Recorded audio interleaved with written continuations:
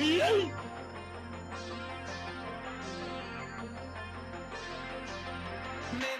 left here a long time ago and neither of us knew it.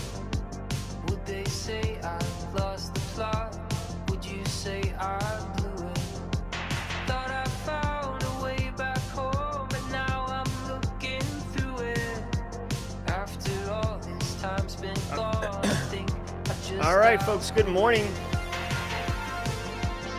Today is May 3rd, 2023. Welcome to Simply Cyber Daily Cyber Threat Briefing, episode 358. I'm your host, Dr. Gerald Dozier, and over the next 45 minutes, me, you, Andy Nakamura, Stephanie Lukowski, Matthew Netchie, all the Dolphins, Marcus Seiler, John De La Cruz, Joel Belton, and so many more, including you, Simply Cyber community members, will be tearing off the roof of the top cyber news stories of the day, and I'll be giving my expert opinion and analysis on each of those stories, on what it means to you as a practitioner, or if you're looking to break into the industry. There's going to be value for you here. Believe that. Be sure to engage in the networking, because it is all good people in here. Suckers not allowed. Bad vibes not allowed. Good vibes only. So chill out, settle in. We're going to have a great show. Before we get into the show, though, I do want to shed some love on the stream sponsors, starting with my good friend Brandon Poole over at Panoptcy Security. Panoptcy Security is a full-service security consulting firm, but one of the things that they do exceptionally well is quantified risk assessments. Jerry, what's a quantified risk assessment? Is this the heat map thing? No. Heat maps and risk assessment outputs are typically qualitative. A quantitative risk assessment takes longer, costs a little bit more money, but the output of a quantified risk assessment has more value than a qualitative risk assessment. Good, fast, cheap, pick two. Quantified risk assessment is well, I guess it's not good or fast. It's great. It takes some time and costs a little money. So what does it do?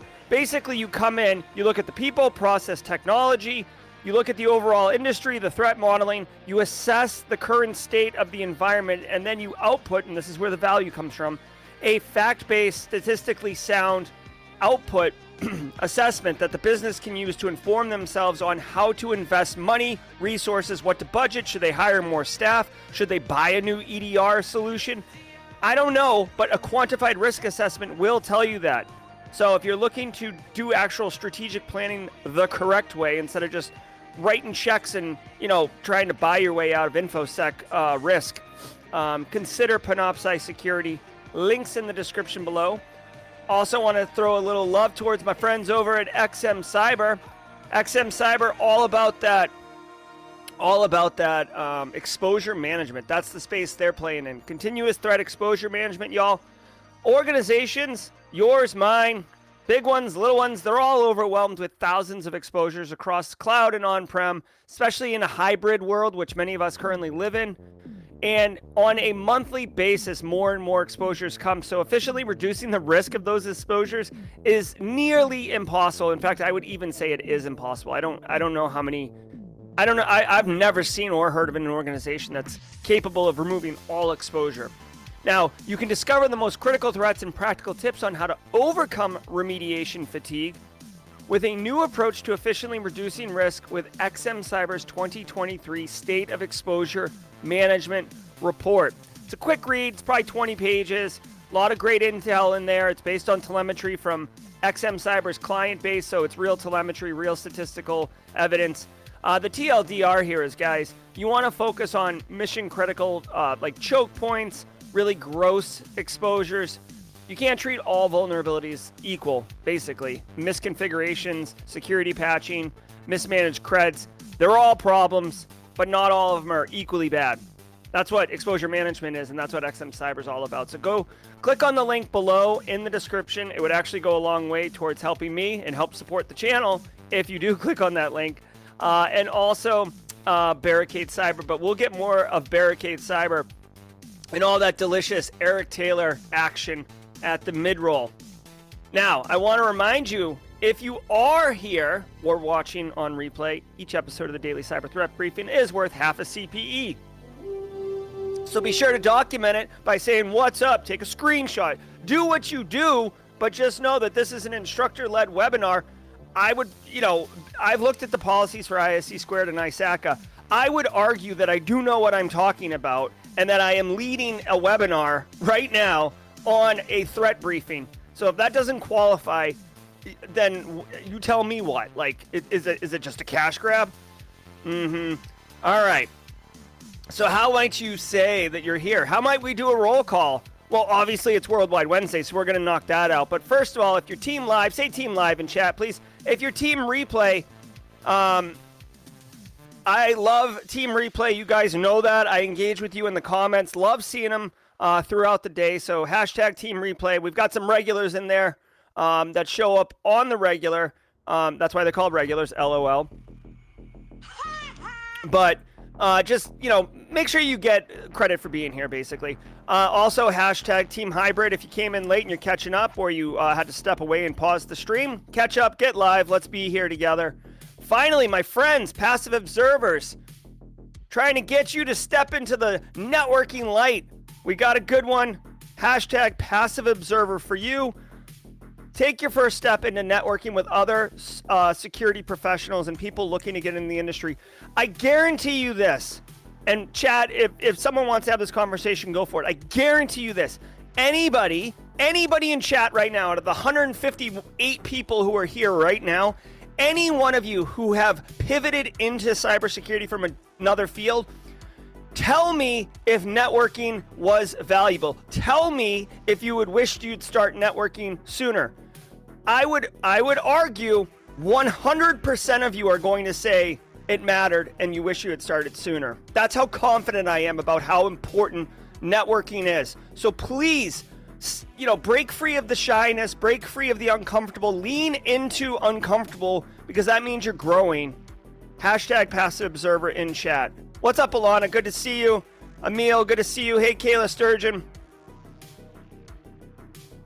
All right, took a slug of coffee. All right, now, guys, it's Wednesday, which can only mean one thing. And I do love that ACI Learning teamed up. Hold on, I got a little logo thing here. Yes. Worldwide Wednesday is presented by IT Pro TV, now IT Pro from ACI Learning, the international online training solution that professionals in audit, cybersecurity, and IT turn to for binge-worthy content. Use promo code SimplyCyber30. You can see it on the stream right now. Use the promo code SimplyCyber30 in the checkout or whatever it is to get 30% off your first month or first year. It is an awesome platform. I also want to remind you, thank you, Carrie, for making me mindful of this. Obviously, if you use my affiliate code, I get an affiliate fee, right? But you can use my link that's in the pop down chat, right, to go to IT Pro TV. But instead of using Simply Cyber 30, and I don't know what the code is, but if you're a veteran, a first responder, or a teacher, you can get 60% off. So again, as much as I would love you to use my code for affiliate fees, what I want you to do is save the most amount of money possible. So use 60% off code if you're a veteran, a first responder, Jeremy Williams, I'm looking at you in the boo-boo bus, or a teacher. Get that 60% off. IT Pro TV is pretty dope. And also, I'll be giving a talk with ACI Learning, the same organization, on May 25th. Many of you have already signed up. I can't wait to see you there. It's going to be like a Simply Cyber raid. It's an ACI Learning event, but it will make it a Simply Cyber one. I guarantee it. Let's do that. All right, guys. So what, mods, I'm going to get you ready here, please. All right. What we do every Wednesday, if you're new here, is for just a couple minutes, I am going to ask you to tell me where you're from, and we are going to go around the world. This is my favorite part of the week. Yes, all right, so holla, holla, holla. Tell me where you're at. Carrie Chasing, bringing it on United States, Texas. Where you at, folks? Sicily's in the house. My man Tom's always going to be representing Italy. Big city, Texas. What's up, NYC? Afghanistan in the house. Boom, I got Afghanistan, Virginia. Canada's in the house. Thanks for bringing us on, Maple Leaf State. Whoa, England's in the house. Hold on, crap. Coming hot and heavy, guys. West Virginia, Cali, big Wisconsin, big cheese, NYC, Loco, VA. Love it. What's up, New York? Hey, Maryland, Big Crab Country, B-Sides Charm, Easton, PA's in the house, DC, Botswana checking in.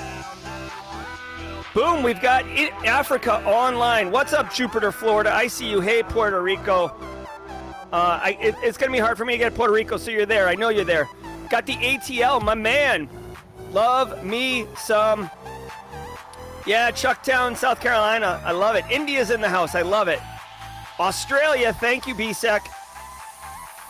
Dominican Republic coming online. Thank you, Leonardo. Always here to support. Minnesota. Oi, don't you know? Thanks, Shane Prevost. What's up, Germany? I see you. Thank you very much, Alana. Hampton VA's in the house. Jamaica. Jamaican me crazy, am I right? All right, just remember Jamaica's here. I can't get to it because it's so small. Czech Republic.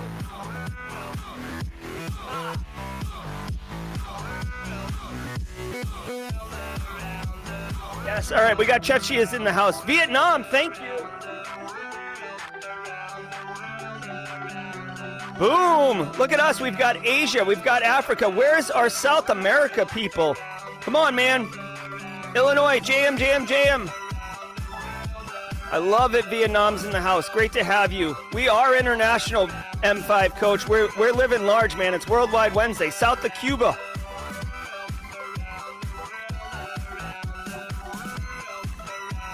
We got Jamaica online. Peach State, Atlanta GA's up in here. I do love me some Outcast. All right, we've got it. We've got it going on. Just a minute left here. Bien, Ricardo Benavides. What's DPNK? Is that North Korea? We're not doing North Korea. Milky Way, Robin Williams. Oh, okay, all right. Guys, really quick, we've got about 25 seconds. Anybody in South America? Central Georgia's in the house. I love it. We got a strong Peach State contingency. 197 of you. We're coming down to it, guys. What are we doing? What are we doing? All right. Looks like we're rounding out. Kind of came in hot and heavy and then petered off there, man. Wow. All right, Kentucky. I see you, Bluegrass. South Carolina, I do love it. Left Coast in the house representing Peru. We're going to get Peru. Boom. Yes, people. All right, guys, I got to tell you. We just ran the world. We got North America, South America, Europe, Asia, Africa, and Australia. Holla at you. This is fantastic. Congratulations, everybody. Well done. Simply Cyber is truly an international community and one that I am just super, super happy of because it further confirms the inclusion. It further confirms the inclusion that we are striving for here in Simply Cyber, okay? Boom. All right. Well, having done that, congratulations, everybody. I want you to sit back. I want you to relax. And I want to let the cool sounds of the top cyber news wash over you in an awesome wave. Thanks, everybody. I'll see you at the mid-roll. From the CISO series, it's Cybersecurity Headlines. It's Wednesday, May 3rd, 2023. Authorities seized 9 crypto exchanges used for money laundering. A joint operation conducted by the FBI and Ukrainian police seized 9 crypto exchanges used by cybercriminal groups to launder profits from illegal activities, including ransomware attacks and online fraud. The authorities seized the domains and underlying infrastructure located in the US, Europe, and Ukraine. Most of the platforms offered users live support and instructions in Russian and English, covering a broad spectrum of cybercriminal communities. All right. I'm a crypto evangelist. I love it, love it, love it. All right. So here's the deal. We heard of the large crypto exchanges like BTC, FTX, and Binance, specifically Binance, where there's this thing called like know your customer, and it's basically legislation that requires crypto exchanges and really any financial exchange to validate the human that is opening the account. And the idea is that it's going to curb down on fraud. Also, thank you, Stephanie, for reminding me. So these large crypto exchanges finally, they basically, like, North Korea stealing hundreds of millions of dollars. Ransomware is everywhere. But guys, you got to remember, if I rob James Randolph, right, for 200 million Bitcoins, right? Oh my God, I'm so rich. I am so rich. You know what you can buy with 200 million Bitcoins? Nothing.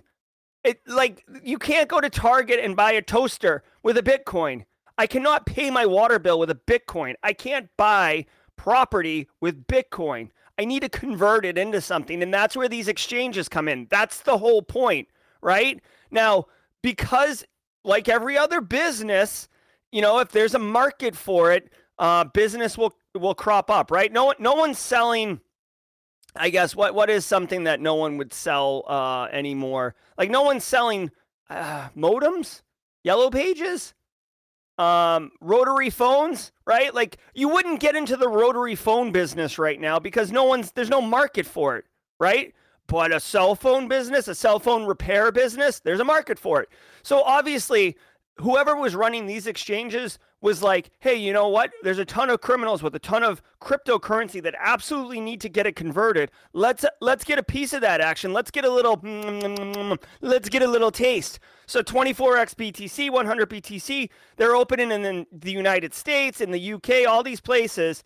And basically, they're like crypto exchanges, but essentially they were built out for criminals to exchange and do money laundering for all intents and purposes. And these exchanges were probably trying to pretend, like, feign ignorance and be like, oh, I don't know. We do have customers, and we do know your customers. And I bet you anything that their processes were completely transparent, maybe only documented for the intent of having it to give to an auditor. It was probably bullcrap. So way to go, law enforcement, for giddy up on this. I'm telling you what, guys, if we're ever going to combat ransomware in a meaningful way, you have to hit it from everywhere. Like, just good antivirus, anti-malware, EDR, that's not going to stop ransomware. You have to nerf it across multiple dimensions. And if you get rid of the ability for the threat actors to convert the cryptocurrency into a currency that has value, or into something that has value, you further nerf it. Because why? Like, Fin7 will just go back to actually robbing straight bank accounts, because if you're sitting on a ton of assets that have no value, then you're not sitting on anything, right? So anyways, way to go, law enforcement. I'm super pumped about this. I hope they take down more. I hope they take them all down. Get them. Get them. T-Mobile discloses second data breach of 2023. On Monday, T-Mobile said it experienced a hack that started on February 24th and lasted until March 30th, affecting 836 customers. The data exposed varied for each customer, but potentially included name, contact info, social security number, government ID, date of birth, and account info, including T-Mobile account PINs. The hack is the second to hit T-Mobile this year and the company's 9th since 2018. Okay, so T-Mobile continuing to highlight that they cannot protect your data. They got hit again. Second time this year. I might remind you that we're not even halfway through the year at this point. And the information that got leaked was PINs, which is not good, right? Because that's how you call in and adjust your account. You give them a PIN. So there you go. Threat actors now would have access to your account by dialing in your social, your government ID, your date of birth, right? So social, government ID, and date of birth, that's enough to get you probably through most screenings. Like, you call a credit card company, you call Netflix, you call Amazon, whatever. I can provide you social, government ID, date of birth. I could probably open a bank account. You know what? You know where this comes in right here, guys? Remember how I just told you these crypto exchanges, bad guys want to launder money? North Korea has been doing a lot of this. They will use stolen data, just like this 3 pieces of data, and a AI generated or a deep fake photo, and open a bank account on Coinbase. And then they'll take ill-gotten gains and funnel them through the legit account that they created. They're only getting about $50,000 out of the account USD before the account gets flagged and shut down. But the thing is, it's like, Kimberly McKnight, T-Mobile client, opens a Coinbase account and is like helping Money Mule, money that came from Lazarus Group's hack of Bank of Bangladesh, right? Now, Kimberly didn't do that, but it'll look like it. You know what I mean? So this has bigger ramifications than like, oh, T-Mobile, you suck. Like, just because you gave me a coverage everywhere and a free iPhone upgrade doesn't make it okay. As a quick joke,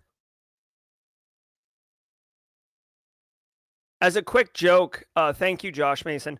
As a quick joke, Kimberly had shared with me in mod chat about Johan Ulrich, the guy who runs Sans Internet Stormcast, had said that this particular consecutive amount of hacks has made T-Mobile the easiest and cheapest way to maintain perpetual free credit monitoring. It's cheaper to just have a T-Mobile account and just have it continue to get hacked than it is to pay directly for credit monitoring. It's a little tongue-in-cheek, but I do appreciate Johan Ulrich with the jokes. Very, very funny. Very, very cool. Godfather of AI quits Google. Oh, this and one's warns scary. Of misinformation dangers. Jeffrey Hinton, known as the godfather of AI, has quit Google in order to speak freely about the dangers of AI and in part regrets his contribution to the field. Hinton, who helped to develop Google's AI over the past decade, said he believed the company to be a proper steward of the tech up until Microsoft started incorporating a chatbot into its Bing search engine. Hinton expressed concerns about the possibility of AI upending the job market and added that he was also concerned about the, quote, existential risk of what happens when these things get more intelligent than us, end quote. Shall we play a game? Okay, so this one really does concern me. I'm going to share a couple things with you here. Some of these are not original takes, but one of the areas that I personally go, so here's a Tidbits Tuesday on a Wednesday. One of the places I go, I don't really like mainstream media, but one of the places I like to go online for news information is Breaking Points. This YouTube channel, Breaking Points. This is Cigar and Jetty, and this is Crystal Ball. He's a Republican, she's a Democrat, but they're not like hardcore starchy people. And this is their news program that they produce and they make. They used to work for The Hill, and because they own this, they report on what they want versus what their producers tell them to report on. This particular segment right here, as you can see, is on this story. I watched this last night. I'm going to copy it in chat. Don't watch it now because we're in the middle of the stream here, but here's the deal with this. This guy right here has won the Turing Award for computing, okay? He's basically won the Nobel Prize for computer science, okay, for his contributions to AI. He's been doing AI work since the 70s. He was at Google for a long time. He actually went to Canada to work for several years because he didn't want Pentagon money, Pentagon-funded research, because he didn't want it to be weaponized. And some of the things, so he quit Google, okay? He quit Google, not because he's fed up with Google, but because if he doesn't work for Google, he's free to speak his mind. He's free to share his thoughts, and he's basically at the end of his career. So, like, what's he care, okay? Here's the deal. Here are a couple TLDRs. Because Google was a good steward of the technology and keeping it tight and allowing research to happen, but not whatever, once Microsoft partnered with OpenAI, it became a real threat to Google's business model. And now we're talking, Great cash, homie. and when that happens, guardrails come off, executives get involved, and things get opened up, okay? So there's that. Second of all, AI is moving at an incredible speed. We don't know how it works. The genie's out of the bottle. And one of the other things he said was, it's very much like nuclear weapon research. And I know that sounds hyperbolic, but hear me out. It's basically a race to the bottom now. When you can't, even though like those 1,100 people signed a petition to stop AI research for 6 months, the genie's out the bottle, okay? So you can't say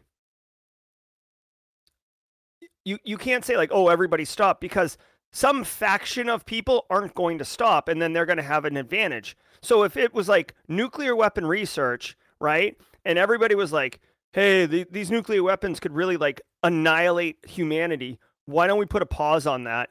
You know, some countries would be like, yeah, no problem. We'll put a pause on that and keep working on it. That way, when the pause ends, you're significantly ahead in the research and development phase, right?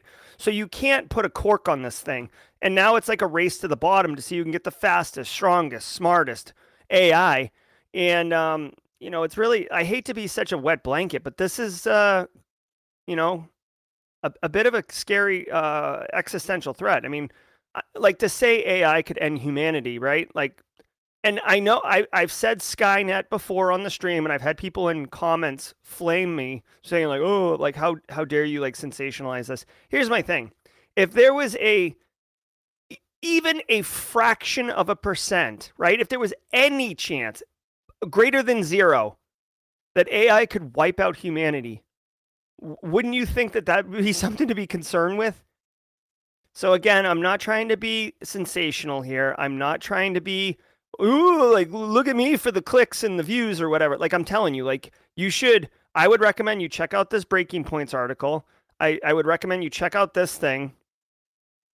Another thing that they mentioned in the Breaking Points that I thought was interesting. Do you remember that Google engineer who said that Google had a sentient AI and it had like emotions and stuff and it scared the crap out of him? That guy was horribly ridiculed, like mocked into, mocked unbelievably, right?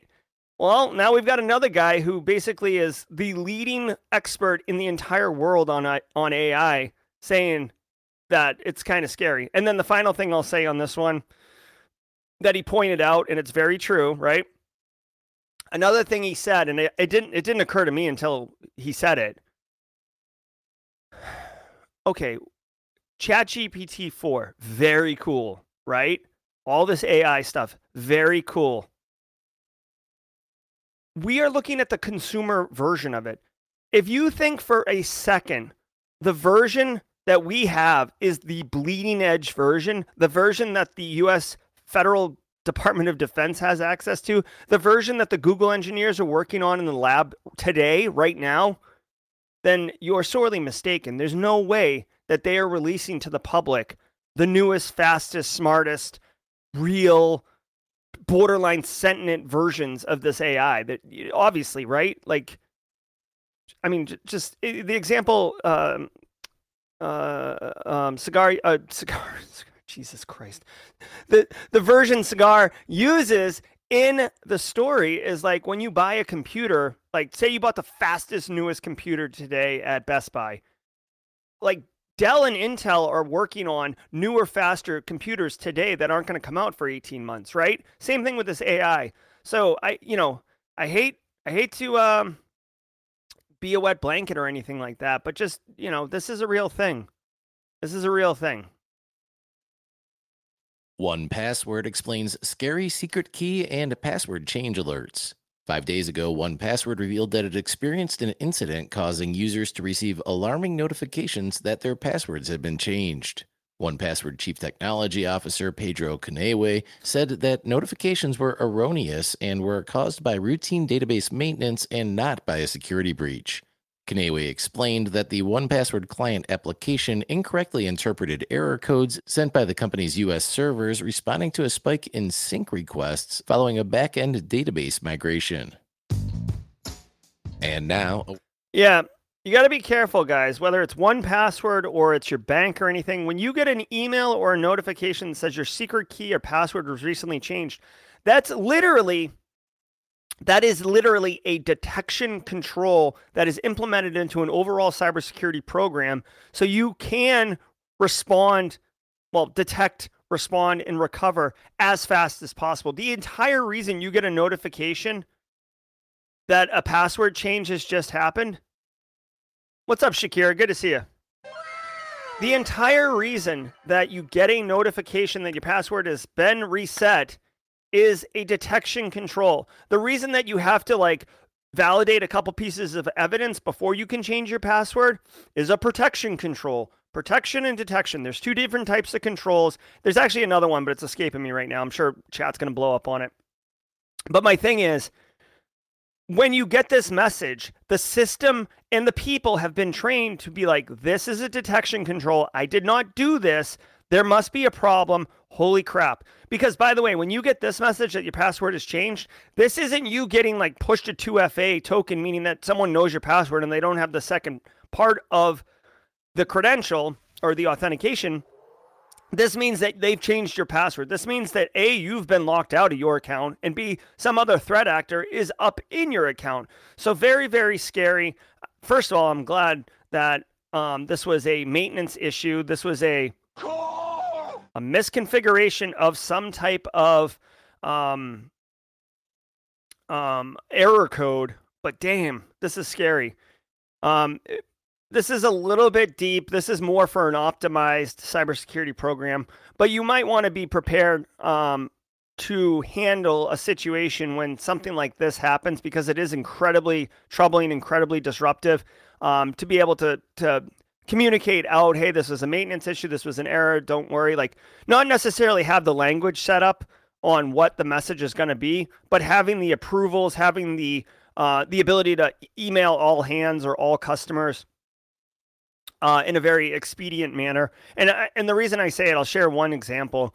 We had a, basically, I forget what it was like. It was like 2016, 2017. Emotet had like resurfaced, okay? And we needed to communicate out to our entire user community, like 14,000 people, about something. I can't remember exactly, but it had to do with like the Emotet. Like, we couldn't block it or whatever, but we needed to get a message out to everybody in the community, or end user community, right? This is when I worked at the multi-billion-dollar medical university. And we didn't have access to email like all hands, right? You know what I mean? Like, not everybody can email all 15,000 people, right? That would be insane. So we had to go through a process and get approval, and public relations wanted to like tweak the message and all this other crap, and the communications people needed to weigh in on it, right? It was a big mess. Anyways, we got approval 3 weeks later. We didn't even send it anymore because the threat had already like come up. We dealt with a bunch of infections, and then it moved on. But my point is, if you don't have a mechanism for being able to communicate in an expedient manner when it really warrants it, then you run into situations where you're basically hogtied and unable to communicate and really reduce risk. So just a little, a little snake eyes, the more you know. You should definitely consider developing some type of workflow, like break glass in case of emergency type thing, to be able to email all hands. Word from our sponsor, Trend Micro. Cybersecurity is not just about protection, it's about foresight, agility, and resilience. Navigating a new era of cyber risk demands evolved strategies, new frameworks, and integrated tools to equip security teams to anticipate and defend against even the most advanced attacks. Trend Micro, the global leader in cybersecurity, is bringing the cyber risk conversation to more than 120 cities around the world in their latest Risk to Resilience World Tour, the largest cybersecurity roadshow of its kind. Find the closest city near you and register today to take a leap toward a more resilient future. Just head to trendmicro.com/CISO series. Yeah, love me some Trend Micro. All right, guys, if you're new here, this is what we do every mid-roll. If you're a regular here, hey.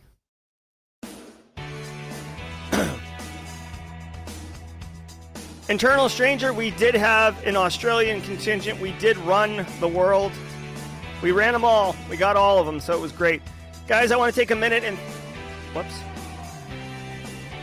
want to take a minute and thank all of you for being here. 260 of you. Super pumped. Glad you can make it. For those on replay, glad you could catch it. Thank you to the sponsors who allow me to deliver this absolutely free per se. I do have to run the ads now at the beginning and end for Team Replay, but for the sponsors for allowing me to deliver this to you guys. Holy crap. Barricade Cyber Solutions, bringing the heat. Let me tell you about Barricade Cyber Solutions, one of our sponsors. Thank you, XM Cyber and Panoptcy. Listen, guys, Barricade Cyber Solutions, yes, the same Barricade Cyber Solutions that just dropped a 50 spot in chat, is dedicated to helping businesses from cyber attacks and recover from the damage done. Cyber attacks can cause massive issues for businesses and send dedicated, hardworking business owners into turmoil, but Barricade Cyber Solutions knows how to mitigate the damage done by cyber incidents. Check them out at barricadecyber.com. Links in the description below. Also, check out the squad membership that many of you are receiving right now. Giddy up on that squad membership. Thank you, Barricade Cyber. Thank you, Eric, for the squad membership. Very, very cool. All right, guys, if you got... I know everybody's overwhelmed with the amount of squad memberships dropping right now, but if you can, take a minute, hit that like button. You're welcome, Jalal.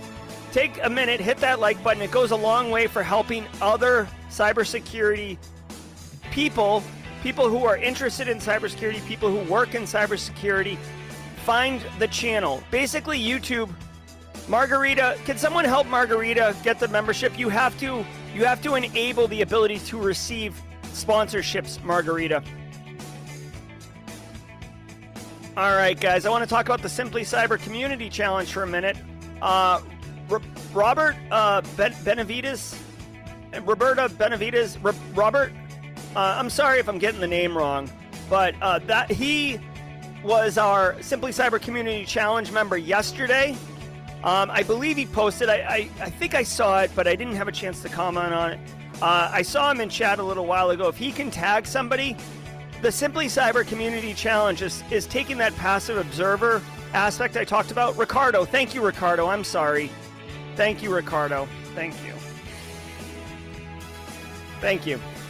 Ricardo, if you can tag someone, we'd love whoever Ricardo tags to accept the challenge. Go on LinkedIn, post your cyber why, hashtag Simply Cyber Community Challenge in the comments. Connect with the poster. Connect with the people who are commenting in chat. And build your professional network. That is the deal, y'all. This is an opportunity for you to build your own professional network with like-minded cyber professionals and have a meaningful discourse in your streams on LinkedIn. It will go a long way, believe me, into giving you value, okay? And being able to network and share and learn and contribute and receive.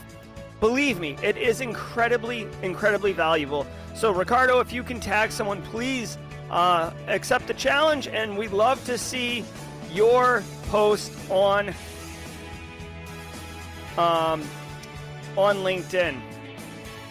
Now, guys, I want to let you know, too, just stay tuned. We have a premiere happening right at the end of the show today, a produced video on beating imposter syndrome. I'm actually going to share a couple personal stories of myself of when I've dealt with imposter syndrome, which even to this day, I have certain things that really make me uncomfortable that I still lean into.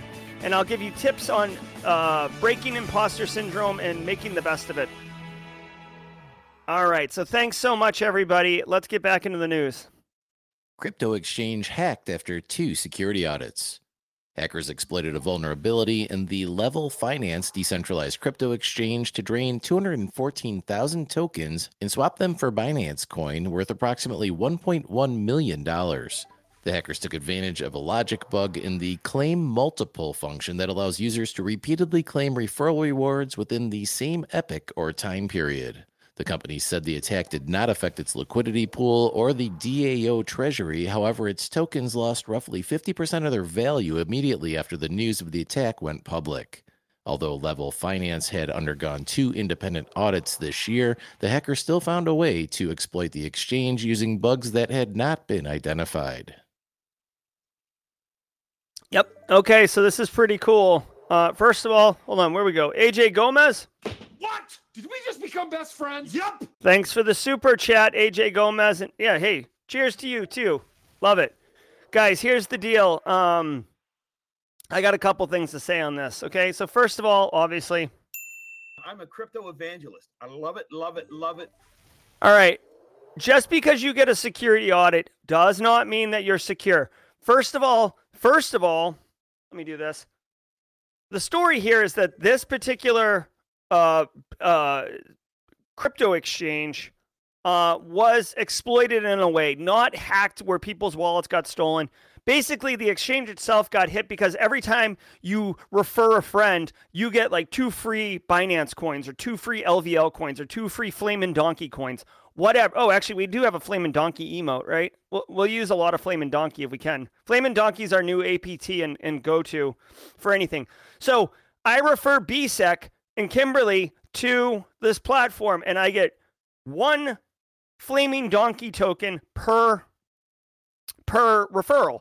And all they did was look in the source code, discover that the referral doesn't, the reward for the referral doesn't look to see if you've already received a reward for the referral. So basically what they do is they just replay it wicked fast before the time, some type of time passes, which I guess is what they were using for the validation, whether or not it's been reused or not.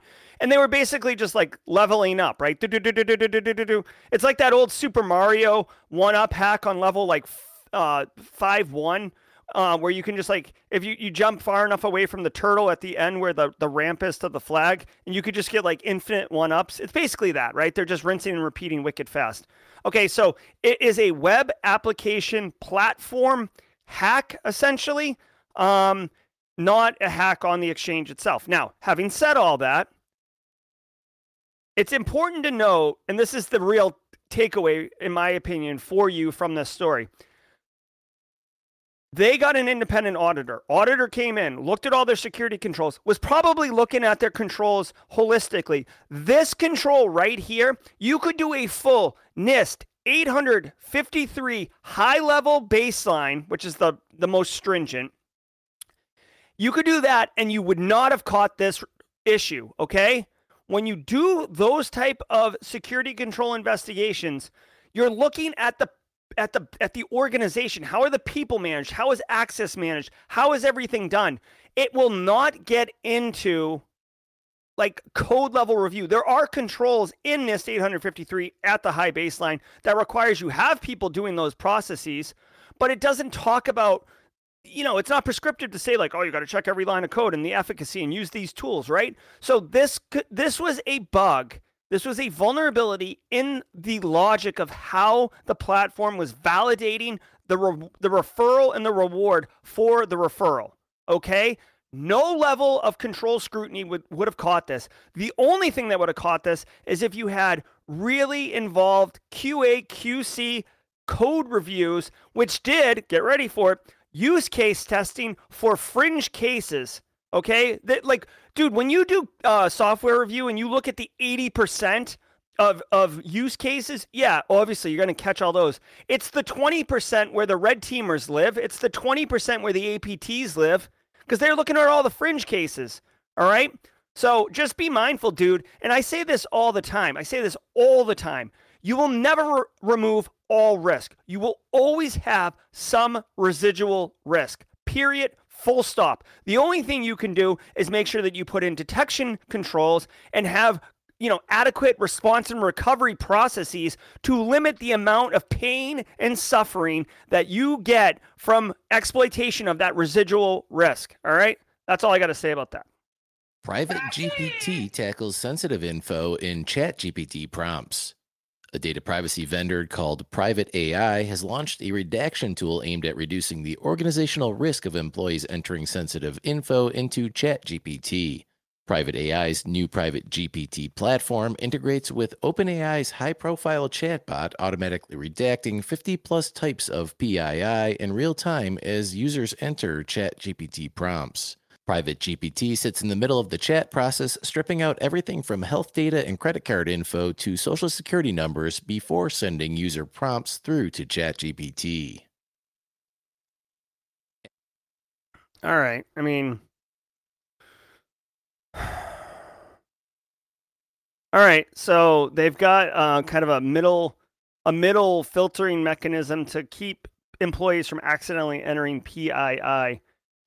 This would indicate to me that these businesses are already allowing their staff to use ChatGPT for business processes that would involve PII. So that's concerning and interesting.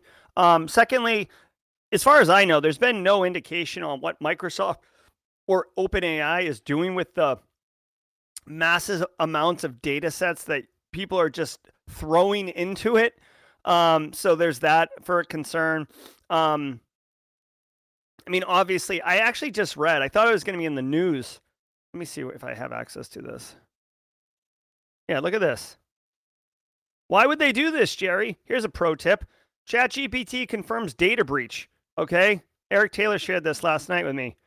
I didn't go into the story yet, but, you know, they will have data breaches. It's just a database. It's a really big, rich, complex database, but it's just a database that people just access. You could probably ask ChatGPT. Come on, you know they are aggregating. Yeah, okay. All I could say is I bet you could ask ChatGPT how to access, like if you did it in a certain way, you could probably ask ChatGPT how to exploit and get access to the data set behind ChatGPT. That's how fast we're moving here. Travis F. accepting the baton. Looking forward to it, Travis. In the chat, if Ricardo sent it to you, I would assume he did. I'll ask Jenny Housley. Jenny manages the Simply Cyber Community Challenge, so I'll just defer to her. So anyways, whatever. This doesn't surprise me. People are sticking all sorts of stuff. There was some report, I think it was like a Samsung engineer had put like intellectual property into ChatGPT. People aren't thinking, dude, here's another thing. Like you really should educate your end user community around ChatGPT. It's like one of those ones, like not kids, but like under 21-year-olds are going to drink alcohol. Like not all of them, but some will. So if it's going to happen in some capacity, at least educate them on it, right? Same with like doing drugs or smoking cigarettes back when that was a thing, right? Now that's like your social pariah. So we don't, or doing Juuls, is that what they call those things? Or vape pen things? You just gotta educate them. Same thing here, right? Maybe your organization doesn't want to use ChatGPT, but you know, people are going to use it at home. People might use it at work on their own time. So just, you got to make them mindful of it and tell them about this. This private GPT, we'll see how it goes. Here's the thing. I don't understand where this sits. Is this like an extension that sits in between you and the browser? Because if that's the case, if you're using API direct calls, you're not going to get access to this. If this is a different GPT that's built on top of ChatGPT, which GPT are you getting? 3.5, 4.0? Are you paying private GPT an extra fee? So it gets a little complicated. I like the idea in theory, but we'll see where it goes. NYPD pushes. The thing is, AI is moving way too fast. People are like coming up with all these ideas, and it's moving faster than humans are able to develop controls and solutions and policy and really think about what is going on. So this is just like, I don't know, man. Like to me, this is a perfect example of like, it's like a runaway train that's doing like 1,000 miles an hour when it really is only graded for like 100 miles an hour, and it's like rocking on the train tracks all over the place, and like you're literally just trying to like bolt on, you know, a cow catcher in the front, and like, you know, like you're trying to like secure it and figure out what the heck's going on while it's like barreling down the tracks. Tags to fight surge in car thefts. New York City Mayor Eric Adams and the NYPD are urging resident car owners to equip their vehicles with an Apple AirTag. During a press conference on Sunday, the mayor announced the distribution of 500 free AirTags to New Yorkers, saying the technology would aid in reducing the city's surging car theft numbers. NYPD's public crime statistics indicate there have been nearly 4,500 vehicle thefts this year, a 13.3% increase compared to the same period last year. Coincidentally, on Tuesday, Apple and Google have come together to develop an industry specification to combat stalking via their AirTag and SmartTag tracking devices. Shortly after the companies released their tracking tags back in 2021, reports of privacy abuse violations became commonplace. Apple is also currently entrenched in a potentially very costly class action lawsuit. Samsung, Tile, Chipolo, Eufy Security, and Pebblebee, who make similar tracking devices, have all endorsed the new standard. Apple and Google hope to have a production-ready version of the specification by end of this year.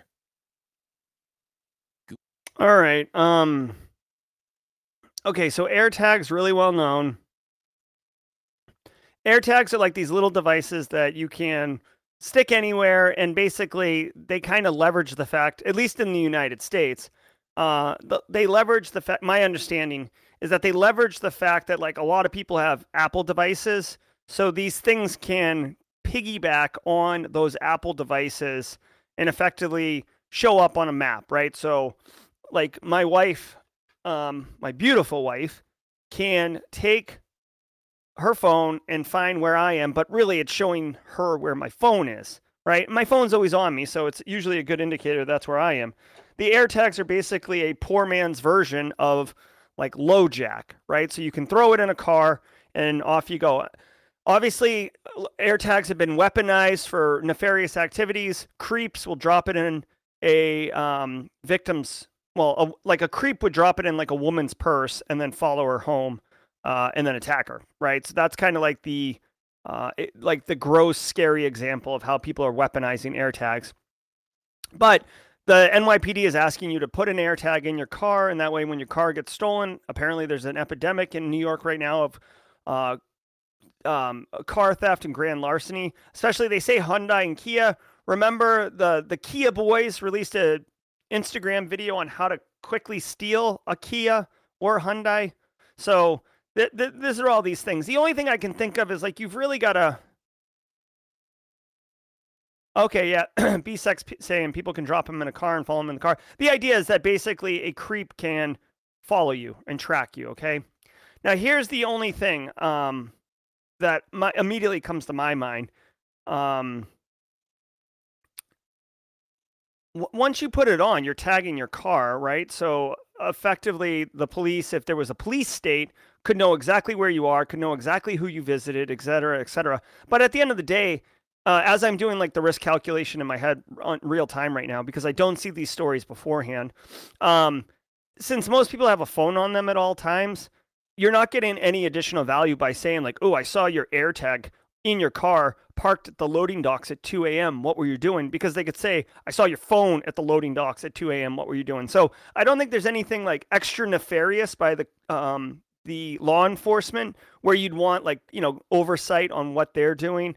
I kind of like the idea. I also kind of find it like a sad state of affairs that the NYPD or law enforcement in general is basically asking private citizens to subsidize the police capabilities. So like if you AirTags are like $30, so they're not cost prohibitive. But if you're just like rent in New York is wicked expensive, right? So if you're just making end meet and you can't buy an AirTag, like your car is more likely to get stolen and not recovered. That kind of sucks. So there's that too.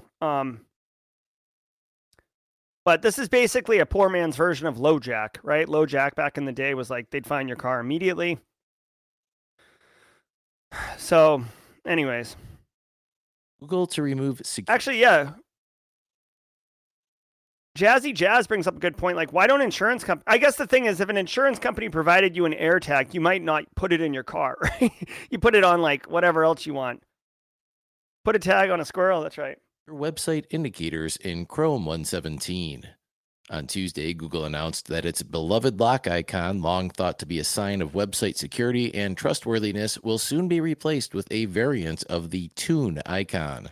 More than 99% of all web pages are now loaded into Google Chrome over HTTPS. However, Google noted they don't want users to assume these sites are safe, pointing out that nearly all phishing sites use HTTPS and therefore also display the lock icon. The lock icon will be changed in Chrome 117, due for release in September 2023. All right. And you know what? Strummy83 does make a very good point. If you can afford a car in New York City, you can afford an AirTag. That's actually a really great observation, Strummy. I know it's kind of like funny, but it's also true. All right, guys, we're at 8:55. I'm not going to spend a lot of time on this. The quick TLDR with this is that Google's basically saying that 99% of websites at this point are HTTPS, so we don't need to use the little lock anymore. They're going to switch to this like little tuning thing. You can see it in the graphic right here. Absolutely, absolutely, absolutely educate your end user community. This is a quick little one hitter. Tell them that the lock is going to go away and it's going to start looking like this, because we have trained our people to look for the lock. So when it changes, there's going to be a little disruption. They may not think it's secure. This is a quick, easy win to let people know that this is changing. A lot of people use Chrome. I could even imagine Firefox and Brave, etc., moving towards this as well, since Chrome has such a market dominance that they'll want to hook up and subscribe and like align with what Chrome's doing on this case. So that's the TLDR here. Also, really quickly, a quick round of applause for us. What would be best? Quick round of applause for all of us. Dude, it used to be the other, like back in the day, like nothing was encrypted. Clear text all over the place. Let's Encrypt went a long way to help websites get encrypted. 99% are encrypted now. Way to go. I'm going to call that a win. All right.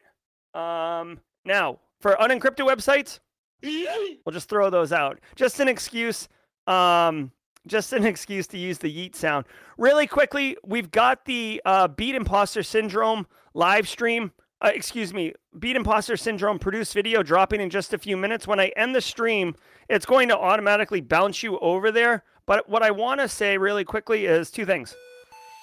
While you're waiting for that, I actually dropped a little short on Simply Cyber yesterday. If you're interested, it's a quick little ChatGPT hack.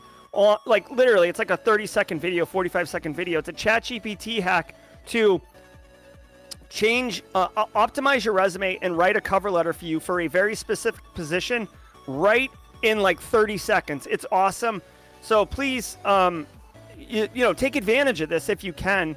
And then come on over to the Imposter Syndrome stream. I'll meet you over there.